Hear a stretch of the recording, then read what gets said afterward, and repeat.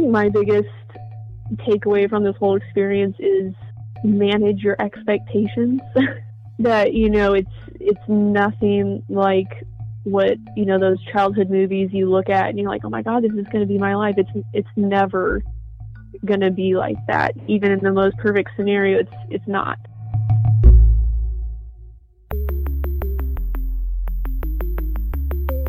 Who am I? Who am I? Who am I? Who am I? Who am I? Who am I? Who am I? This is Who Am I, Really? A podcast about adoptees that have located and connected with their biological family members. I'm Damon Davis, and on today's show, you're going to meet Caitlin. She called me from just outside of Dallas, Texas, where she lives. And it's fortunate that she does live there because, as you'll hear her tell it, someone she really wanted to meet just happened to be in town when they connected. But before Caitlin reached that point, she attempted a reunion with her birth mother. The woman left clues that she wanted to be found, but when she was surprised. Wanting to connect with everyone she could, Caitlin reached out to a cousin, but it was that outreach that soured the reunion. This is Caitlin's journey. Caitlin's parents struggled to have a child, so they turned to adoption.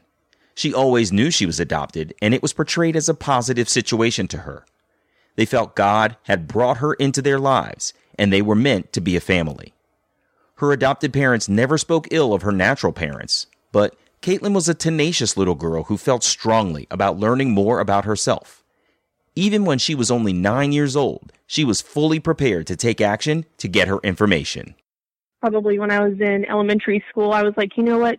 I'm going to go walk up to Washington, D.C., and I'm going to tell them that I should have my birth certificate, that I need to know who my parents are, that this isn't right. And Wow. they're like, okay, you go and do that. They were supportive, but they knew nothing was going to come of that. That's pretty funny, though, that you felt so empowered that you were ready to walk up to Capitol Hill and make a stand for... That's pretty funny. Yeah, I planned a route and everything. I knew how many miles it was going to be, how many miles a day I'd have to walk to get there. Wow, that's hilarious. Good for you. So what kind, did you have any siblings in your family at all? I did. My parents actually had kind of a surprise baby when I was about 5, and that's my little brother. Wow. And I was really excited about it, but then I think once the time came, I was really upset. Caitlin was about 5 years old when the spotlight that had been focused exclusively on her suddenly had to be shared with her brother. She said it took a couple of years to get comfortable with her new normal, and she and her brother developed a great relationship. I was curious about how they got along as siblings when they grew up to be teenagers and were therefore more self-aware and probably more fully understanding of the significance of adoption. She said she and her brother were treated the same and acted the same as any other sibling pair did. Of course, any young boy, in my opinion, is far less likely to be in tune with the emotional intricacies of adoption than his own sister would be. Caitlin said she asked her parents questions about her adoption from time to time, yet she was concerned that her parents would feel like her curiosity was fed by something missing in their parenting. But it wasn't that at all. They might feel, with me asking about my natural parents, like maybe they're not as good of parents as they could have been, and they were. They were great parents. They still are great parents. Mm-hmm. But it was just more taking into account of what they were thinking. You worried. And no one else, and no one talks about feelings of adoptees and what that's like. You're expected to feel like, hey, this is great. I'm in a better situation. Whether or not that's really true, that's just kind of what you're supposed to accept. Yeah, how you're supposed to suck it up, right? Right. And bury your own curiosity for the feelings of your parents who've taken you in. Right. Yeah. Tell me a little bit about, you've said that you've had this desire to search your entire life. I mean, from 8 years old, you were ready to trek to Capitol Hill. When did you really start to get the burning feeling that, like, I need to do something about this? I need to figure out what's out there. Where's my information? What do I need? I need to know. It was actually about that time, maybe 9 or 10. Then I found out what hospital I was born at, and I emailed them. Really? From a friend's parents' email, trying to figure out, if they could send me my birth certificate. Because I was like, if I could get a name, then I could really take it to the next level. But nothing came of that. My parents are like, we found out what happened. This is just not information that we can provide you since it's a closed adoption. We can't get that information for you until you're 18. But once you do turn 18, we'll give it to you. It was just uncomfortable, Yeah. I think, at that point. And I was like, okay, sounds good. 18. I can wait. Before her 18th birthday, her parents expressed their support and handed Caitlin all of the information they possessed about her adoption. The adoption agency paperwork was all non-identifying, but it had facts contained within that she didn't know before. It covered health issues, her mother's pregnancy and delivery, and her demeanor in foster care for 4 months. When she turned 18, Caitlin called the adoption agency to request any unredacted information they had for her. Among the artifacts was a letter her birth mother wrote to her long ago, which gave Caitlin her birth mother's name. I called, and they sent me a packet that had the last known address, or if they updated it, which my mom had updated once she moved. So I had all the information from where my dad was when I was born, and then also where my mom was currently living at the time when I was 18. Wow. So that would indicate that she was interested in knowing more about you, reuniting with you, because you wouldn't reach back to a social agency through which you've done an adoption to update your whereabouts unless you actually want to be found. And, that's what I thought. Wow. Before you get to that point, because it sounds like there's a story there, tell me a little bit about the letter that she wrote to you that you received. What did it say? It was a letter that you could tell that an adult sat down with her and helped her write, because there was also a letter from her mom just saying, I'm sorry that we couldn't see you grow up, but this is kind of what's best for everybody. It was just a very kind of emotionless letter, but it was almost an apology as well. Mm-hmm. What did that do for your feelings toward the whole situation? I think at that time, I was just so excited. I was like, I don't even care. This is great. Now I can keep moving forward, and I can keep looking and doing what it is I've always wanted to do. Mm-hmm. So it hadn't registered with me yet what exactly that was, but to me, anything was better than nothing. Since her birth mother updated her address with the adoption agency, it seemed like Caitlin's mother wanted to be found. Caitlin searched online, digging through Facebook and perusing the white pages, searching for the woman's current address. After finding the woman's niece on Facebook and gathering enough information, she felt she had a valid address and dropped her a nice introductory note. Caitlin and her mother wrote back and forth for a while, then things went terribly wrong. I wrote a letter. It was like this silly card, and it had a hand on it, and it's like, shake this card back and forth, and you open it up, it's like, that's me saying hi to you. And I think I put like a couple pictures in there, and I told her I'm 18. I was able to get all my information that I wanted to from the agency. I wanted to reach out to you. I'm like super excited, probably really enthusiastic in that letter. Mm-hmm. And while waiting for that letter, that's when I messaged her niece. And now, this whole time I'm assuming this is like fairy tale, the Disney movies that show you parents and children reconnecting, and it's going to be this dream. Not once did I ever think anything negative could come of it. But we eventually started writing letters back and forth, and that was going really well. And then one day she called me after kind of refusing to talk on the phone. She kind of held back. I think it was a lot for her at that time. Yeah. And so she called me, and I was at a friend's house, and she's just yelling at me about, how dare you message my niece? Nobody knows about you except my husband and obviously my parents. That's something that I've kept to myself. I can't believe you would go behind my back and do that. And I was like, oh my God.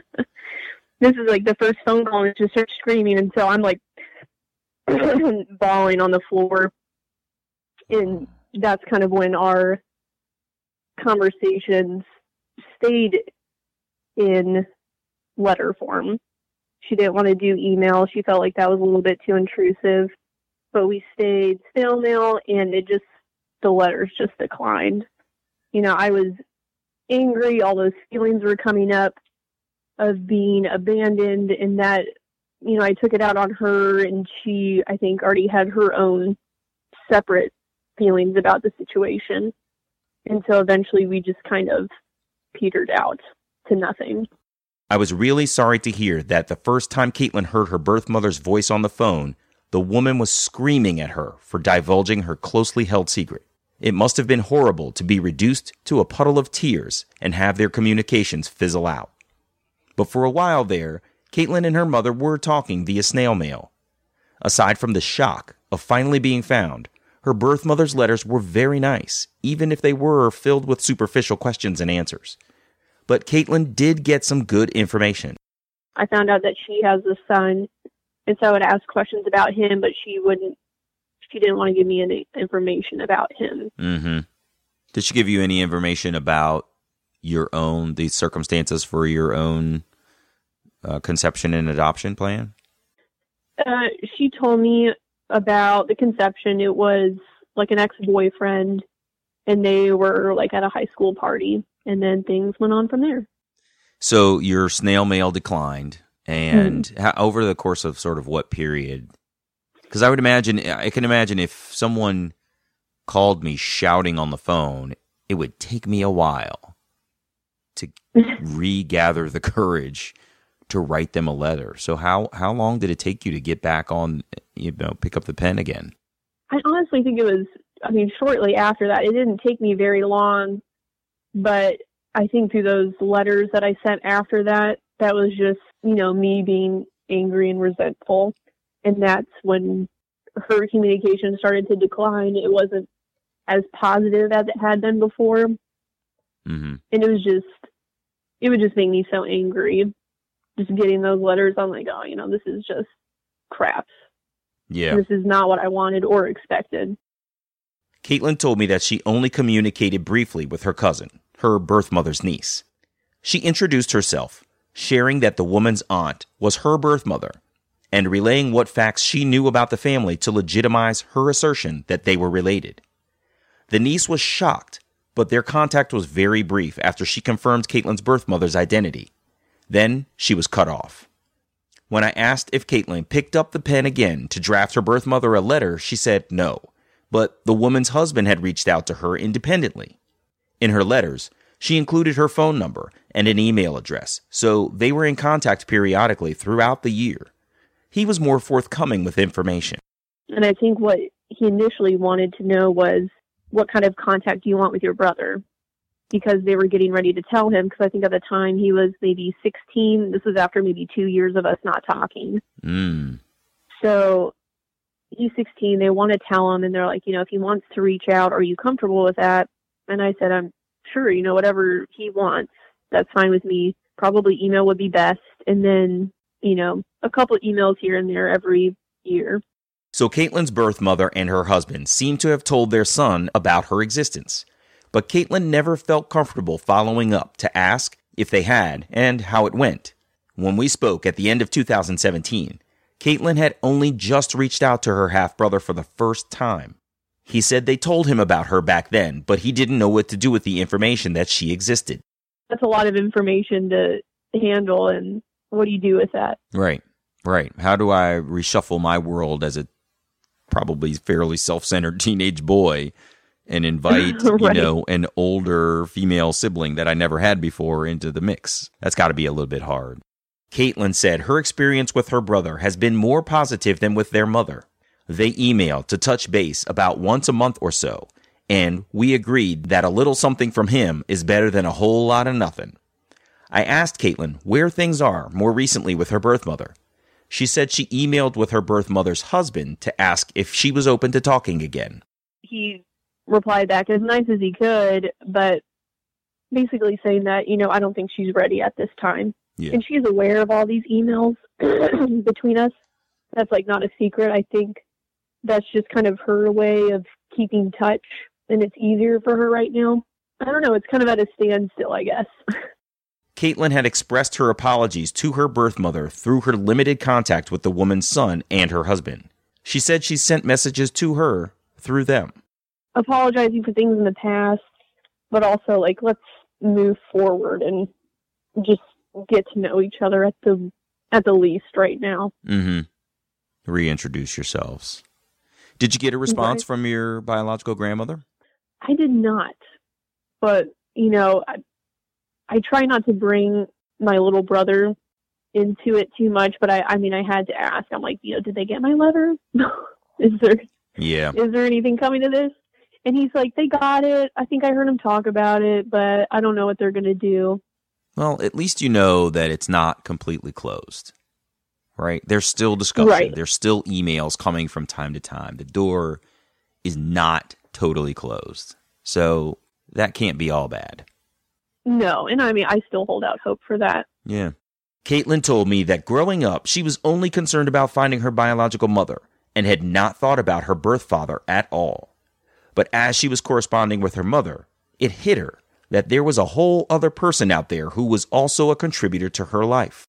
So I asked, you know, do you think he'd ever be interested in contacting me, probably when I was 18? And she's like, I really don't know. And she kind of made it seem like it wouldn't be well received. But I think at that point I had to look because I'm just a headstrong person and I've got to find out. So his information was a lot harder to find because the last information known about him was when he was at military school.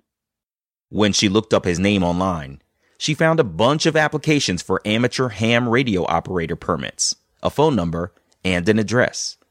She held on to the information for a month and didn't try to make contact at all. Caitlin continued to search for information online, but she changed her focus to searching for anyone looking for her former self. Maybe a month or two later after that, I looked up my birth name and I just added the words adoption to the end of it in Google. And I pulled up some post on an adoption search website. And it was actually my dad looking for me, probably when I was 13 years old. And half of the information was incorrect just because he didn't know a lot of what was going on. But I was like, there's no way this can't be me. That's kind of what finally gave me the courage to look for him. Later, Caitlin learned from her birth father that he had seen an episode of the Oprah Winfrey Show about adoption. They told viewers that adding their name and information to a search and reunion registry would make it easier for the viewers and audience to be found. The day she found her birth name on the reunion registry, she called the phone number listed there, but she wasn't prepared for what happened next. Again, me expecting the absolute perfection of this situation, thinking he's going to pick up the phone. His wife picks up the phone. And I'm like, oh my God, This is going to sound really weird, like some woman calling on the phone for him. Yeah. I'm like, what if she doesn't know about me? I'm like, oh my gosh, I didn't prepare for this at all. So I just left a really, hey, this is Caitlin, just trying to reach him. If you can have him call me back at this number. And she's like, okay. Yeah, that must have sounded super weird. I think about 2 hours later, I got a phone call from a different phone number, but I could tell it was a Michigan number. And I pick up the phone, and he's like, hey, I got a call from you. You left a message with my wife. What's this about? And so I was like, my name's Caitlin, but my name at birth was, blah, blah, blah. Does that mean anything to you? And it got real quiet. And he's like, oh, I know exactly who you are. Wow. And he kind of stopped. And then he goes, I see you're calling me from a Dallas phone number. Do you live around there? I was like, yeah. He's like, the crazy thing is I couldn't pick up the phone earlier is because I was on a plane headed to Dallas for the first time. And I just touched down. And I was like, whoa. What? It was just the most perfect timing. It was unbelievable. He's like, well, let's meet up tomorrow. And I was like, holy crap. I know. Freaking out. You must have been freaking out. I think both of us were. It was just like a lot of silence and a lot of, The pair arranged to meet at Chili's restaurant near Caitlin's house. She got herself dressed for a good first impression. You know, I'm getting all dressed up, ready to go. And I go to the Chili's parking lot and I'm like, I'm going to throw up. I can't handle this right now. And I call my friend. I'm like, I'm freaking out. It took Caitlin's friend a lot of prodding to help her get the courage to go into the restaurant. And her father had even called her while she was on the phone with her friend. I just need to go in there, and finally, probably 30, 45 minutes, I was able to walk in there, and it was just one of those surreal kind of moments. You're like, holy crap, like, what is going on right now? It's like finally a piece of the puzzle is there. And I think one of the first things he said to me, like, as I was walking up, he's like, wow, you look just like her, you know, just like my mom. Mm. And so we ended up talking all night, and we closed Chili's down. Like, they had to be like, okay, it's time for us to go. You need to leave. At the time, Caitlin didn't have any pictures of her birth mother, so the news that they looked just alike was a shock. During that first visit, Caitlin didn't mention how poorly things had gone with her birth mother. She was focused on the moment with her birth father and how well things were going. He talked about dating her birth mother, Caitlin's conception, and the details of his side of the situation many years ago.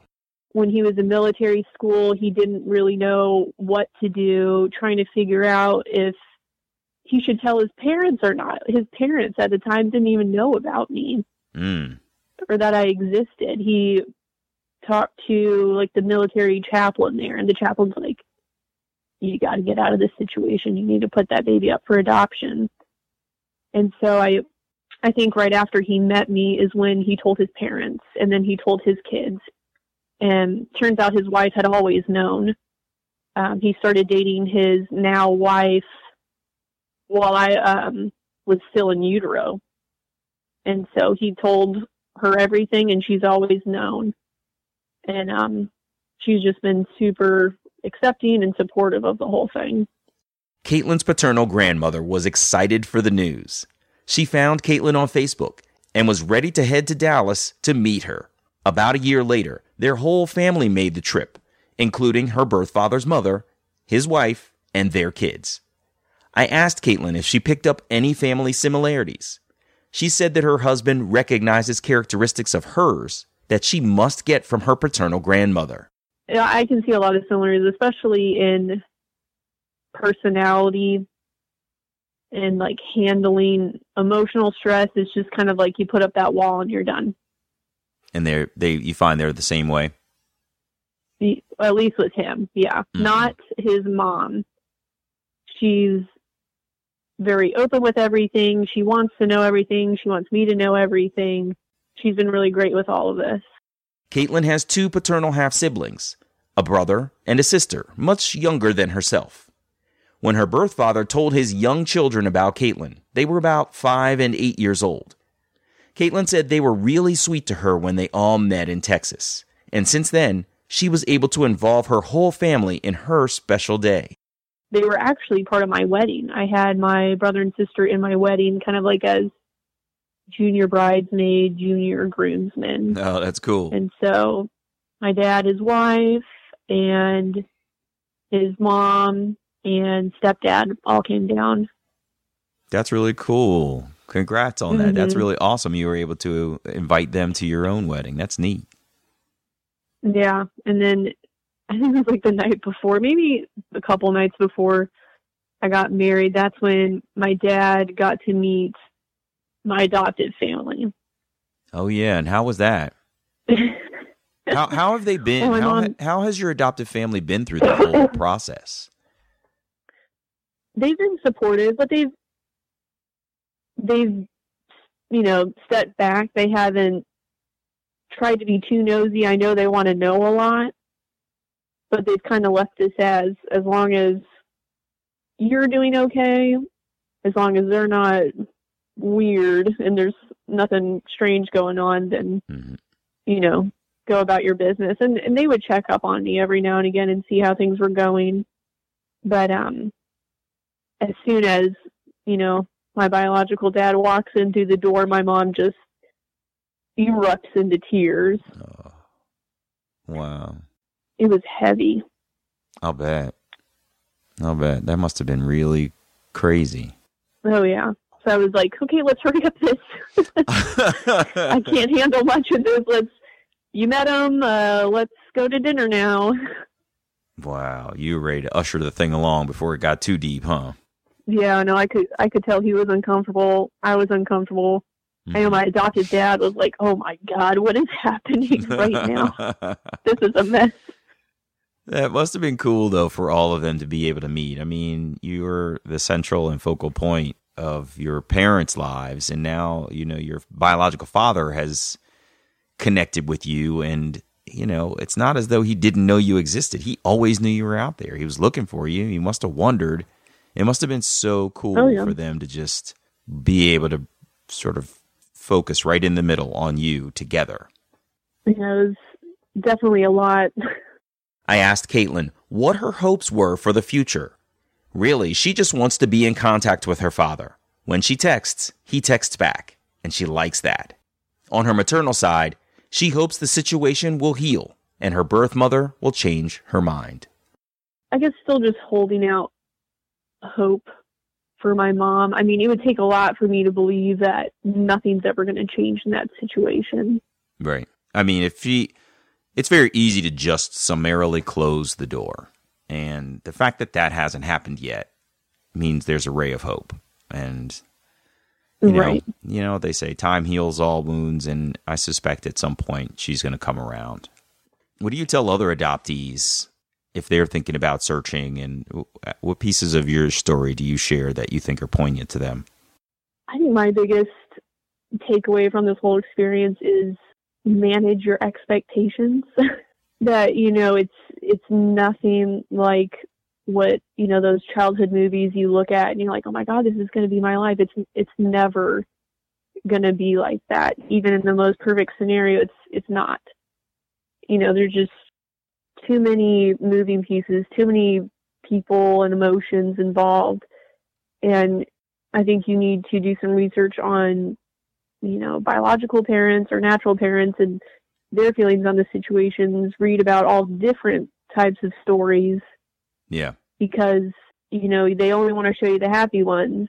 Mm-hmm. And I don't think that's always the case. I don't even think that's the majority, really.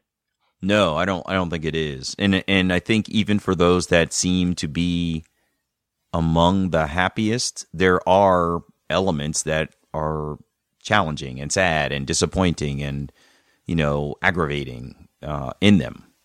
So, right.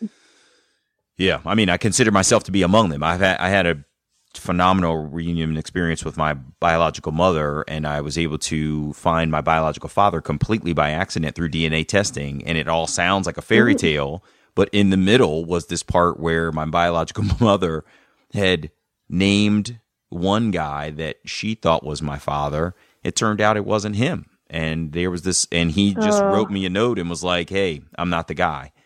And there was, that was, so my point being, on the spectrum of all of these stories, where some of them just absolutely seem to be fairy tales, if I told only part of mine, it would sound like a fairy tale. But there was that moment in the middle where I was like, crap, I'm never going to find this other guy. They're all different. Everybody's adoption story and everybody's reunification attempt is different. Well, Caitlin, this has been fascinating to hear. I'm so thankful for you that you were able to get contact with your biological father. I mean, to be able to find him online like that was really super lucky and pretty cool. And I love the idea that Oprah's, initiative to help people find each other was part of the catalyst for him getting online and trying to register to find you. And of course, I hope that your mom will turn around and eventually welcome you back into her heart and will open up communications with you again. So I wish you the best in that regard. Yes, thank you. Yeah, you're welcome. Thanks so much for sharing your story, Caitlin. I appreciate it. Of course, thank you. Take care. All the best. You too. Bye. Bye.